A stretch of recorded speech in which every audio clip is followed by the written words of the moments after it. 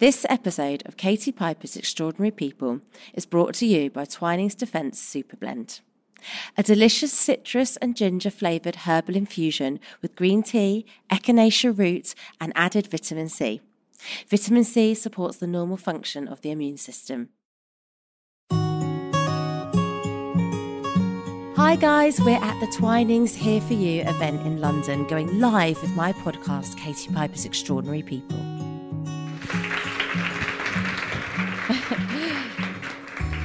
Thank you very much.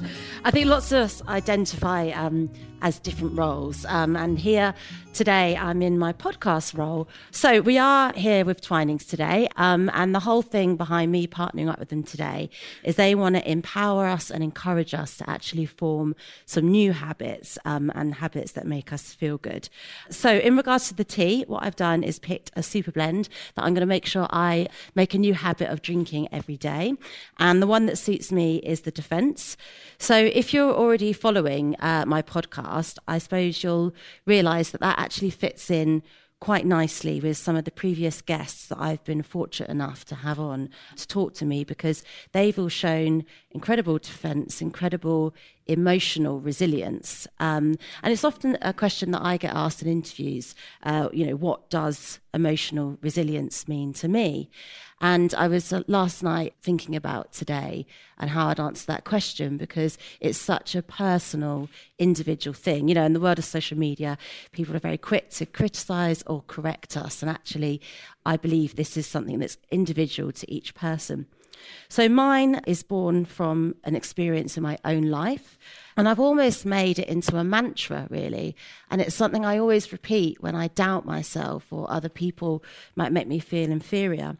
And that is that I am a stronger person than the person who harmed me. And I don't mean this physically, because you're probably thinking you're a 3-foot tall, wrinkly mole. You're definitely not stronger than the person that tried to hurt you. But it's that emotional strength and resilience. And actually, in a world of aesthetic beauty and these physical aspirations of the body that we have, we're missing a trick, because emotional strength is far greater than physical. And you'll find through your life that there'll be scenarios and some of the unthinkable will happen to some of us. And that emotional strength will carry you through those moments. But as you can see, there's great correlation between us as a partnership. So we've got a lot to cover today in this podcast. And as you can already see from just the intro, I talk loads. So I've got an amazing guest today. He's about to come on stage, and he's a man that learnt to read at the age of 34 years old. I'm 35, so that's quite a story already without hearing what else happened. That same man then went on to graduate with a medical science degree at the age of 46. Now, that's quite an intro, and I don't know about you, but I kind of feel intimidated by him already. So please put your hands together and welcome John Spence to the stage. Hello, welcome. How are you? It's lovely to see you. Well, now we started the morning. I said, "Have you travelled far?" And I was just about to moan to you about my travel, and you were like, "Yeah, I came from Tenerife." So that is quite far. Now, welcome to the podcast. I'm absolutely thrilled that you agreed to join me and my lovely friends at Twinings Super Blends today. And, you know, they briefed me on their mission and what they're trying to do, and it's all around sort of people embracing change and sort of small positive steps to get the most out of their day. And I feel like we really fit the bill by getting you on. I hope so. I mean, your whole story is about positive mindset and embracing change. So I want to start at the very beginning, which is your school years. Mm. And they were different to a lot of people's. Right? Yeah. In school, typically, going back quite a few years. I'm a lot older than I look, by the way. So. Is that due to tea? It's the tea, definitely. I was pretty much classed as a naughty boy in school, which is a general thing for people who've heard it so many times. But the thing with me was I didn't know at the time I had several conditions, and neither did the teachers or the doctors or pretty much anyone at that time. I couldn't read, and I couldn't write. The reason I couldn't do this is because I had a neurological problem. Mm-hmm. Okay. However, it wasn't seen. It wasn't blood coming out everywhere, so no doctor could treat it. So they just labelled me pretty much as a naughty boy. And did you believe that? I believe that because they told me all the time, to the point where when I looked at a page, the letters would move around. They would physically move around. They would come out at 3D in me, and they'd turn like rivers. Wow. That on the page. And I thought all this time, right the way up to my early 20s, that everyone saw the same. Of course you would, yeah. Because no one diagnosed me. No one said you have Erlen syndrome or your dyslexia is a very, very severe case. My hyperactivity, ADHD, was put down to being a boisterous, naughty boy who wanted to disrupt the school. And when people put labels on us in life, like calling you a naughty boy, I feel like once you get labelled, you act how people say you are. That's so when true. you're told you're stupid, you're incapable, you almost conform to that. And especially when so many people tell you. And I struggled so much to understand. And as a young lad, I couldn't end through school. I ended up running away. I ended up not wanting to go there. It was the teachers used to mock me. The teachers? The teachers did. In what way? Well, they knew I couldn't read. They thought that there was some pretense there or something like that, or I didn't want to, or I was just being naughty. So, and I tried to explain to them several times, they're moving, the words are moving, and I was told, don't be stupid like that. You're just trying to... You're a liar. Yeah, you're a liar. So, as well as being a liar and stupid, and they used to make a lesson out of me. And as a young boy, they used to stand me on the chair in front of the class. And on the actual chair? On the chair. And they used to give me a book, knowing full well I couldn't read. What year was this? This was this was in secondary school. I was about 14. Okay. And I used to stand me on the chair and give me a book to read. Right. And I couldn't read it. And I would get very embarrassed. I developed a very bad stutter. And you think the stutter was because of the humiliation? humiliation. And the teachers used to stand there and say to me then, look how stupid you are. Everyone else can read, you can't. How not to teach? How not to mentor? Yeah. And how then would you react with aggression? I would start crying, but I had to stay on the chair. And she'd get all the children to laugh at me. So were you bullied by your peer group as well? Then? Pretty much, yeah, pretty much. Because once a teacher says stupid, then that filters down, and then everyone thinks you're stupid. And I was at a loss. I didn't really like myself. I had no self-worth. I had no confidence, And I could understand why, because I thought, well, everyone is still seeing the same as I do. Mm-hmm. And at this point, there was no diagnosis. There was no even investigation into it. You were just stupid. You were lying. Yeah, you're disruptive. It took its toll on me to very great lengths, to the point where I struggled with the reading and writing, but I didn't understand either. So I had to find some sort of coping mechanism as time went on. And my coping mechanism was to lie, was to bluff, was to try and make out that I did know things that I didn't know. So you'd pretend you could. Would you pretend you could read? Yeah, I would pretend, and it's very hard. Or you'd make excuses. It was potentially dangerous, like just trying to get the bus, trying to order food, read a menu. I made a big mistake, so I thought, well, I've got to find a way. And what I did was listen to other people's conversations. And because I can't decipher the truth from not the truth, I thought, well, if these people read, so they must be telling the truth. Right. So I used to listen to their conversations, and then I would repeat their conversations in another setting or another conversation or a place where it came up, whether it be about, sport, cooking, politics, whatever. And it's how a baby learns to speak, exactly. Mimicking what they hear. Yeah. But the thing was with me, because I didn't know what was right and what was wrong, I would repeat things that were obviously incorrect. Well, I love Donald Trump. I wouldn't go that far. But I definitely repeat some things, and those things that I repeated were incorrect. They'd make me look stupid. What sort of stuff? Was it stuff that would get you into trouble? Stuff that would get me into trouble, and stuff that would offend other people. Like what? The things about someone told me something once about pregnant ladies, that and.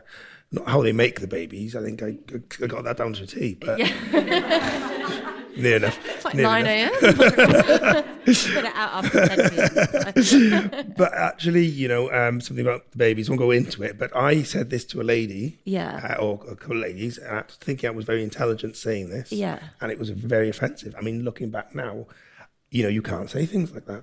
But I clearly didn't know. Well, that's the thing, because you could be listening to like gossip and people gossip, And I used to it's not repeat going to be that. repeated. Yeah, and then you go and repeat it. But what else were you to do? You didn't. Exactly. Where were your parents in all of this? Oh, I had a very difficult growing up to parents. Mum was there, but she was very busy back in the day. Dad was never there. I never really spent much time with him before he went away. So, so it wasn't. And then it was. I was moved from place to place and place to place growing up. So it wasn't that stable in any case. Right. So you had a lot of uncertainty. Yeah, a lot of uncertainty. I'll just go back initially because during all that, my life was very, very uncertain, and it was a case of go to prison or join the military near enough. And I actually then joined the military. I had a big brother who was my idol. Okay. And was life different for your big brother? It was a lot different for Big Brother and that sort of thing. The family wasn't majorly close or anything like that, but he was still my idol, the only person who would listen to me. Even if he thought I was telling lies, because that's what it was put down to. So all your younger years, you were cast as a liar? Yeah, absolutely, yeah, very much so. It's quite hurtful. Very much so. Did you start to believe, yeah, am I of course. lying? Yeah, of course. Yeah, of course. And then you just do it naturally, and you don't, it's not malicious, it's not to hurt anyone, it's to cover my own weaknesses, it's to build my own confidences. But it does, I see how it, looking back now, I do see how it went, and it did hurt some people, the lies, but like I say, it was never meant for that. But maybe it was all you ever knew how to do, because it's like if you've been in a controlling relationship and somebody tells you you're good for nothing, you're this, you're that, you turn into that, you believe that, and it's that sense of manipulation is so great. That's very much so as well. And fortunately, I had quite a bad experience. I pretty much went looking for love. I'm obviously. So hold on, you left school. Yeah, I left school. You had an O level and home ec. I had home economics. Yeah, well, it was practical. Don't be there. Yeah, so I can scramble an egg. Yeah, that's good. Quite confidently. So by that time, things were getting really bad, and I needed some sort of get out, and the military for me was a blessing. They took me on back in, I think it was 89 or something like that I joined. But you had another huge secret. I did, yeah, I did. Which was? I was gay, and it was illegal to be in the military at that time. What year? Being gay, that was 1989. It was illegal in 1989. It was to be illegal. gay Yeah, and then they moved to a point where they say, "Don't tell, don't see," which means we don't want to know, don't do anything. Yeah. But for those years, I couldn't come out even. So I was struggling with my reading and writing, and I was gay. How long had you known about your sexuality? How long had you been sure? To be really honest, around about the age of about 13, but I'd always suppressed it. And always had girlfriends, very beautiful girlfriends like yourself. Okay, well, thank you very much. Do you ever wonder how celebrities order food? Like, is Sarah Paulson a Diet Coke or a regular Coke girlie? Some peasant Coke? No. Or how does Sofia Vergara order a pizza? No tomatoes. I cannot eat tomatoes. Are you cool with mushrooms? Not really. If these are the details you need, and I know you do, I have the podcast for you. I'm Jesse Tyler Ferguson, and on my podcast, Dinners on Me, I take some notable friends of mine out to dinners in Los Angeles and New York City. Listen wherever you get your podcasts. That thing was delicious. Looking back now, like for any young man to wrestle with their sexuality and all that uncertainty, and the way you were bullied and humiliated by teachers, what must have been going on in your head of trying to understand who you genuinely really were? That's the thing, I didn't. So I created this other persona called Johnny Boy. And so there were two. So there was John Spence, yeah. And there was Johnny Boy. And Johnny Boy was the very confident one, who would go out there and see all the girls and be friends with everyone and everything. And would you have physical relationships with women? Yes, to a point. But then inside myself, John, was the one wanting to learn, wanting to not lie, wanting to read and write, wanting to tell, look, I'm gay, like that. But that had to be suppressed, and that was very That was very, very difficult in the military to do. Because knowing again, you were carrying something that was going to make you possibly be ridiculed, rejected, just like all those years ago at school, with a pattern carrying on. And the pattern does carry on, because if I look back, I felt if anyone knew or anything happened, then I'd be back to standing on the school being mocked on the chair. Yeah. I feel like that was a real defining moment in your life. I think anyone that struggled with confidence can look back at those defining moments where your confidence was shattered by somebody. You know, is that fair to say? Yeah, that's literally the point where they broke me, completely broke me. And that's the point, you know, where I lost any confidence or anything in myself. Mm-hmm. But in the army, you became quite senior. You did really well in the military. I really did. I had, and you know, as much as I scared myself, actually looking at it, my colleagues and friends in the army were actually very, very supportive. Oh, really? Very That's supportive. Like that. Did you tell people the truth about?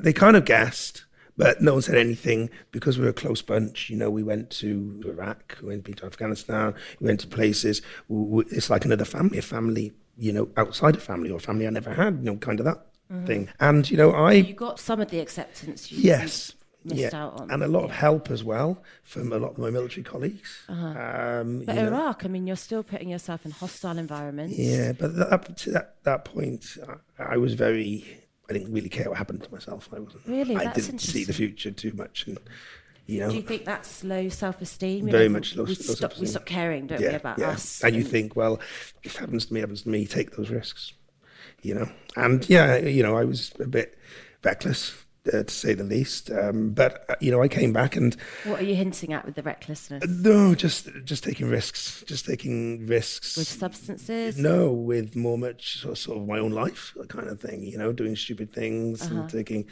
challenges that you would never usually take in any sane mind. Yeah. So then, from then. The military really brought me in, and I kind of had a good sense of being there. And they started to put me back together, which was fantastic. And how out in the open were you? Out about your sexuality? No, not then. And I still wasn't out properly until I had near enough left the military.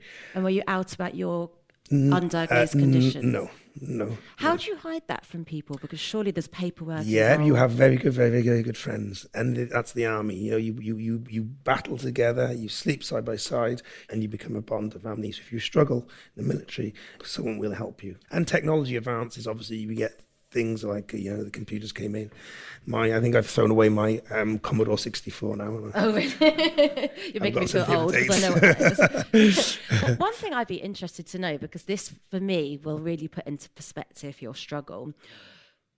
What did you come out about first in the army? Your sexuality, or what was going on with your condition? My sexuality. So it was easier to come out as gay, which was illegal. Yeah. And you had you couldn't predict how they'd respond than to come out about not being able to it was take a risk with your friends, and they were all brilliant and they were very true to me.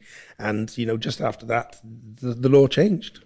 Yeah, I think 95 or something like that, roughly, the law changed, I think. But for me, that puts into perspective how the severity of not being able to read and write, how much that plagued you, and how it had been drummed into your head that you're worthless because you can't do this. And all this while, all these years, still undiagnosed. No clarity. Nothing at all. And, you know, I would rather have the pain of being mocked as being gay than I would have, you know, not being able to read and write, or properly in any case, and being labelled stupid like that, you know. And, you know, and I remember the pain as a young boy I felt, you know, when that happened, and it literally broke me. I never wanted that pain again. I never want to see anyone else have that pain again. That. I get that, because I think sometimes when we experience the real rock bottom in life, we sort of swear to ourselves, I never want to go back to that place again. And I know in my own experience, I've sometimes then sacrificed missing out on some things because I'm so frightened of going back to that place, because it was such an awful experience. Yeah, it's a place I never wanted to go back again. And it's a place I still don't want to go now. You know, I've got a different outlook now, which obviously will So when you did come out as gay, you weren't ostracised, you were No. accepted. So that I was must very have much been a excited. relief. Yeah, yeah. I mean, there was a few people who raised their eyebrows and things like that, but these people trust you to go to war with them, so they say, so what? And a lot of them are very supportive, even now to this day, and very, very good. Is it fair to say, though, there was a point in the military where things started to unravel because there was only so long that you could, I don't know if this is unfair to say it, but wing it? Yeah, as you go up the military, you have to take more exams, and they used to frighten me. And I used to do everything that I could. I was good at rugby, I was good at physical stuff, but I'd do anything to stay away from doing any exams. And you were a medic, so... Exams. Exactly, yeah. So, but everything's very much, like I said, physical. It's how you do it on the battlefield or on a street or in a barracks or anything like that. So it's very physical. And that was very good physical. And I was very good watching people who were doing things right and able to mimic them. Do you think sometimes when we lack something, whether that's in our mind or we genuinely lack something, we make up for it in other areas? In other ways, definitely. And that's when you have to really think the positivity, and you have to think so positive about, okay, I can't do this like this way, but there's more than one way to do it, even if it's out of the box, but it's a way to actually achieve a goal that is not in the normal sort of streamline. Because this is one of the big life lessons I take from you is, you forgot the things that the people said you couldn't do, and you put so much energy into the things you were able to do, and you became the best in your field at those things. I was, very lucky because I did excel. And by this point, after leaving the military, I wanted to learn. I'd been built up again from being knocked down, and I wanted to learn. And I did a course with part of the Royal College of Surgeons, called the British Association for Immediate Care. And weren't you frightened? That's education. It was, but I didn't read the course program. I thought it was practical. Look, can you imagine? No, I know. Probably signed up to basket weaving or something. You wouldn't know. But it was a good thing, because when I attended that course, a lot of doctors, nurses, and medics. I mean, that's intimidating alone. Very much so. And I thought, I'm out my field here, but I thought, well, I'll just go for it. Nothing to lose. So is that your kind of outlook? Nothing to lose. Nothing to lose. Just go for it. Yeah. And so as the course progressed, I ended up doing really, really well on the trauma, cardiac scenarios and things like that. And it got to, there wasn't that much writing, bit of reading and stuff like that. And were you just hiding it all? Yeah, because I was listening to the instructors, because they're really good instructors. Yeah. And so I could take that in, absorb it and spew it out. And it came to the exam the last day, and I had an A1 pass, an instructor pass. Wow. In the practical. Yeah. And they gave me the paper, of the questions. I think you get an hour to do it or so. And I didn't finish it, the paper, because I couldn't read. And I failed it. But this must have been quite confusing for the teachers, because this wouldn't have been like back when you were younger, where they would say, well, he's lazy and doesn't bother. Because here's a man with so much passion, who's so intelligent, who's just flying through the physical side. That's right. They must have at this point said something doesn't add up. And they did, actually. And in the instructor forum afterwards, there was one of my instructors, Dr. Victor Calland, and he pulled me aside and said, something's not right here. He said, tell me, why didn't you finish? You only did like a few questions, and you passed as an instructor. I've seen you all the way through the course, the 5 days. Well, what's going on? You must have had that heart-sinking feeling. But I didn't want to tell him, and I had to hold on to my own passion and pride, because remember, the last time I told someone that I had dyslexia or I couldn't read or write the pages, I was branded a liar, stupid, and I didn't want that again, and I couldn't have that again. So it was a self-preservation thing. But in a moment of epiphany, I don't know, I burst out in tears, and I said to him, I can't read, I can't see the questions. And that was a huge thing for you to come out and say. I mean, is that the first person in your life you told that to? Pretty much, yeah, pretty much. And from then, a lot of things changed. How did he react? He reacted. He put his hand on my shoulder and said, "We can work with this." Oh, I love this man. Where is he now? how wonderful, because how he reacted to that determined a lot of your future. Massively. And I wish the teachers had reacted like that. I mean, he went back into the faculty room where there was Sir Keith Porter, the head of the Royal College of Surgeons, Professor Keith Porter, and he actually looked to my marks, and they actually went through it with me verbally, and I passed as an instructor. So... So I had a phone call on the way driving, and they said, just let you know that the faculty, the British Association for Immediate Care, have all agreed that you should be an instructor. Were you on hands-free at this point? I was on I was hands-free. going to crash the car. Because you must have been, I was never I was had at that I news. I You've never- phoned. I phoned up. And I went, I can't believe this. Yeah. And it was at the doctors on the course and nurses and stuff like that. But and then from then on, they helped me right the way through. The teaching, the instructing. By this time I had coloured paper, green coloured paper to put on to read. Oh, so that would help. the Yeah, colours. transparent paper. How does that work?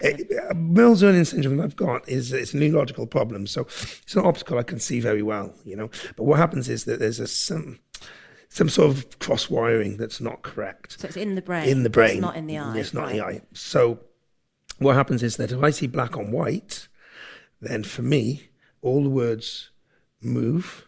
Okay, along the page. Mm-hmm. Sometimes they swirl and spin round. Mm-hmm. Okay, other times they come out in 3D. Right. It's nauseating. It's horrible. So you get physical symptoms. You feel sick. Yeah, and you're exhausted, tired, and just trying to read a menu like that. Yeah.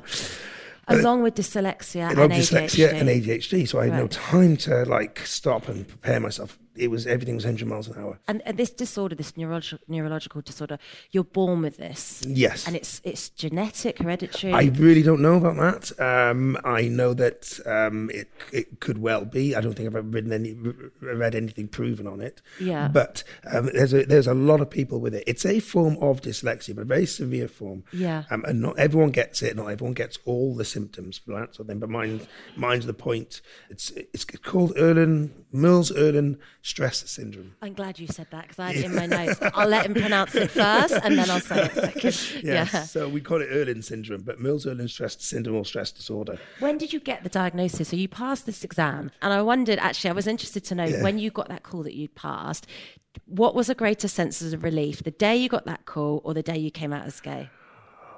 The day I got that call. Wow. Because that was the point where I said to myself, there's something I can do. I'm not stupid. I'm not stupid, yeah. From then, your things started to change. And this doctor, Dr. Callan, said, you need to go back to school. I went, never on my life, ever, ever, ever, ever, ever, ever. That please, fill you please. a dread. Yeah. And he talked to me, and a lot of people spoke to me. By this time, life was moving on. Mm-hmm. I'd come out as gay, And we're in the 90s. So yeah. And things were looking a little bit brighter, not bright, but a little bit brighter. And then I thought, right, I'm going to go back and learn. And this was the scariest thing. And I walked into the Open University. I met a lady called Kerry Wilcox. Now, just to let you know how I was feeling, before I could walk in to anything that resembled a school or anything, I had to make several 100 phone calls to them first. I changed my mind 4 times about starting a course. Yeah, the admin to sign up for something like this. Is horrific, I said, no, I can't do it. We'll help you. No, I can't. I turned up. I wouldn't go inside. I walked away. Did you have anxiety? Anxiety, panic attacks. Everything was and I just thought to myself, I'm going to go in. They're going to know I'm stupid straight away. I'm going to stand on the chair and they're going to laugh at me. Yeah. Because that's the only thing that was in my mind from school when I was younger. I feel like, when we speak to people in the military, we often talk about PTSD from going to Afghanistan, Iraq. For me, we're always going back to this trauma at school that sounds actually, it genuinely was so great. It was, and it scares me now still. It scares me now. I can cope with that. But the OU did so much wonderful things that Kerry came down and met me, and she took me upstairs and she got me in with this educational psychologist. Right, okay. Who then properly diagnosed the Irwin syndrome, who then put me in touch with the Irwin Association. He did. I remember him saying to me, he says, John, I'm going to have to stop the examination. He says, I'm worried you're going to pass out. Really? Why? Because I was under so much stress. Right. Okay. My legs were shaking, my arms were shaking. I'm very, very nervous when it comes to things like that. Real physical symptoms. Yeah. And he says, I've never seen anyone this bad. But in a way, this is going to sound like a strange thing, but was that a good thing? Because it was somebody confirming what you thought you knew, and it was like they were acknowledging, actually, this is genuine, this is real. Absolutely, yeah, it was. And it was like I was just waiting for any moment at all, he's going to turn around and say, no, you can't study here, because But because you you're did go stupid. on to But I did go on with the help of the OU, which were fantastic, by the way, amazing, in Cardiff, and all the tutors around. They all had a case history of me, from the educational psychologists, from the doctors, everything like that. So I was given extra time in examinations. And you learnt with pictures, is that right? I learned with pictures, I learned with voice. And now, obviously, I've increased my reading capacity to, I think, about age 11. I think, no. Well, but that's fantastic. A little bit more than that. So. Yeah, but actually, you've gone on to get a degree. It took you 9 years. What's the official title of your degree? It's a BSc honours in biological health sciences. Right. Okay. So, which incorporates medicine, psychology, environment kind of things as well. So, and I remember the moment where I was in Tenerife with my fiance, Alex, and we were in a shop, and I had a phone call from the university, and they said, John, we've got some news for you. We've got your results. You need to check your emails. Right. And I went to my results, and I opened it up, very nervous, very scared, like that, and I would have been happy with a grade 4 pass. To me, that would have mean I'm educated. I'd hate to find out over email. Exactly. And I opened it up, and I was shocked, because when I opened it up, it said, John Spence, BSc Honours, 2-1. That got me a 2-1.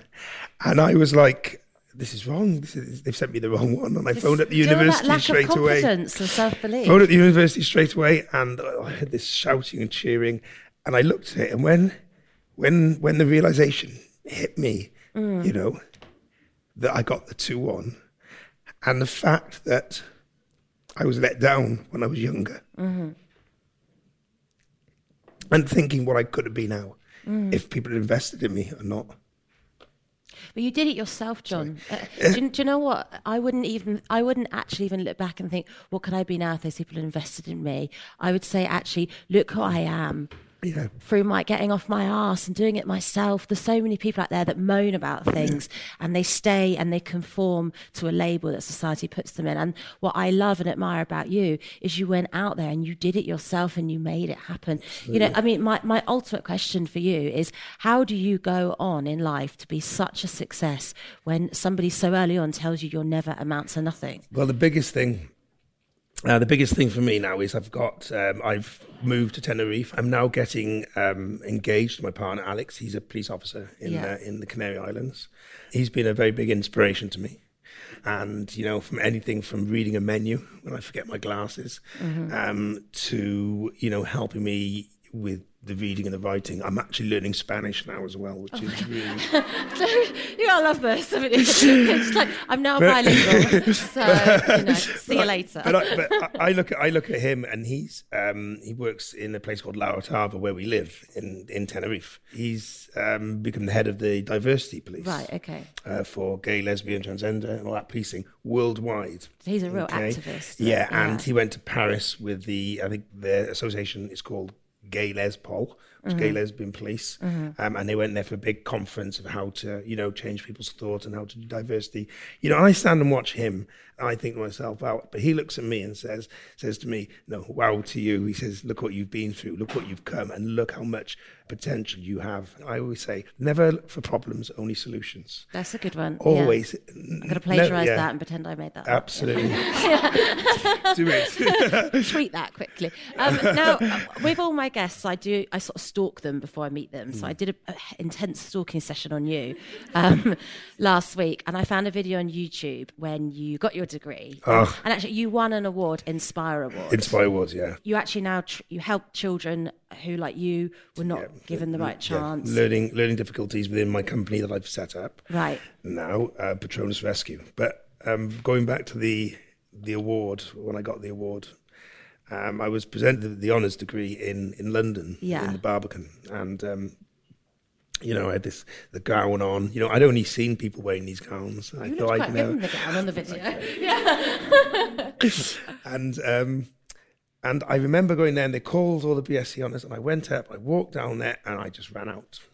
I ran out of the whole auditorium. Because of fear? Yeah, because of fear. Because I thought, this isn't real. I'm still at that point, even though I've been given it. I thought, I'm going to go on the stage. They're not going to give it to me. I actually thought they were not going to That's such a give me cycle of abuse. When people drum in your head that you're not worthy, no matter how hard you try in life, you still get that little voice on the shoulder. It is, and it was horrible. And literally, I walked down there. Everyone else had gone, and there was only me left. All the certificates and everything else had gone. And the Chancellor stood there like that. And the Chancellor said, I found out afterwards, he said, is there something wrong with John? Has he got a sort of condition? Because they managed to get me up the stairs, and two of my lecturers said, you're going to get your degree one way or the other. And they grabbed me by the arm. Oh, wow. And they frog marched me across the stage, onto the stage. And I looked at the Chancellor, and I was shaking. And he said to me, he says, are you all right? And I said, well, 35 years ago, I was told I was stupid and I'd never amount to anything. And now here I am picking up a 2-1 degree, and this is the best moment of my life. And with that, he put his arms around me on the stage. I saw it. He hugged you. me. It's so emotional. And I looked around, and everyone was standing up clapping. Yeah.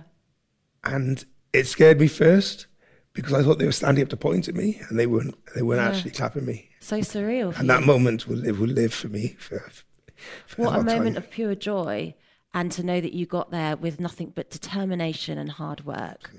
And also, not to take it back to a dark subject, but you had some quite difficult times in a dark relationship. Very, very dark. And while I was studying my degree, I was looking for levels for support, and I was looking in the wrong places. When you're vulnerable, yeah, I looked in the wrong places, and I met this person, this lad.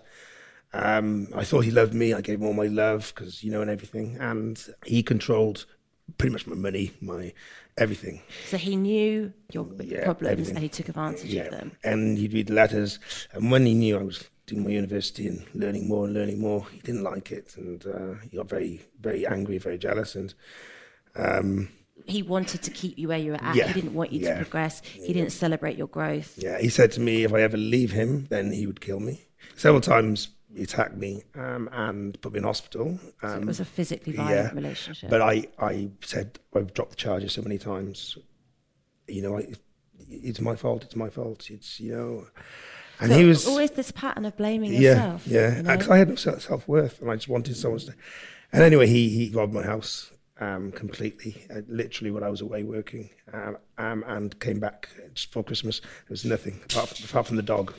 And then walking down the street one day, I'd said hello to a couple of friends who I knew from school or from university. Mm-hmm. He didn't like it, and in the middle of Cardiff, he ran over and he bit my ear off. I've had the surgery to get it back on, for most of it, but they can't put the rest of it on. But he actually held onto my head, bit my ear off, spat my ear on the ground, then kicked me unconscious. What a vicious attack! I mean, how did you escape that relationship? The police came to me and they said, "This time, Johnny, it's not you pushing charges, it's us." And they said, the first time somebody believes you in your life as well. Yeah, exactly. And because I dropped the charges before, and they said to me, if you lie or don't give the proper evidence and try and protect him, then we will prosecute you, John. Right. And but at that stage, I understood. And I said, yeah, this guy's going to kill me soon. And he gave evidence, and he went away for about 8 years. Really? Gosh. Yeah, he went 8 years, and he's got a permanent restraining order against me. But at that point, I had done so well, halfway through the degree, that happened, and I was back to the little boy on the chair again. And I wanted to give up the degree. And it was only the people around me, the close people, like Dr. Calland, like the OU, tutors, Kerry Wilcox, it's those people that kept me going, kept me fighting on forward. And that's why I think my way is a positive way. Mm-hmm. So no matter what's happened to me in the past, it doesn't matter anything at all, I look where I am now. Mm-hmm. And what I do is this thing where I pay it forward and I try to help other people.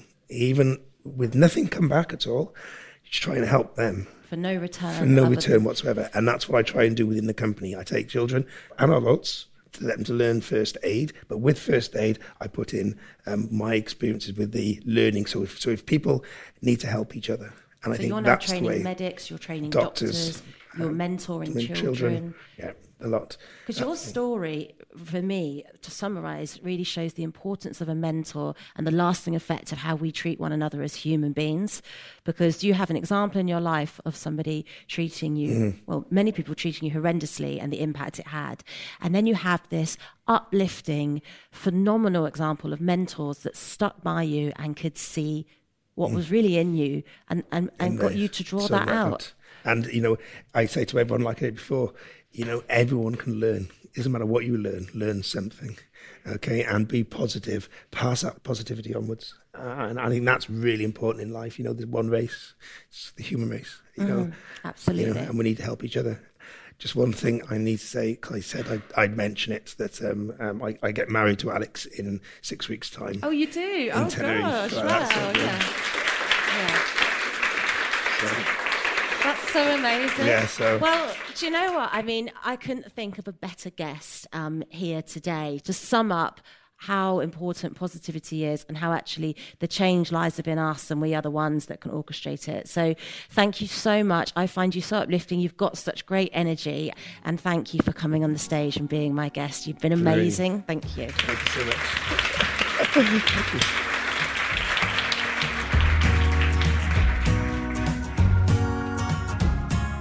Thanks for listening to Katie Piper's Extraordinary People. If you haven't already, please subscribe wherever you get your podcasts. If you enjoyed this, please help us spread the word. Rate and review the show where you got this, or share on socials.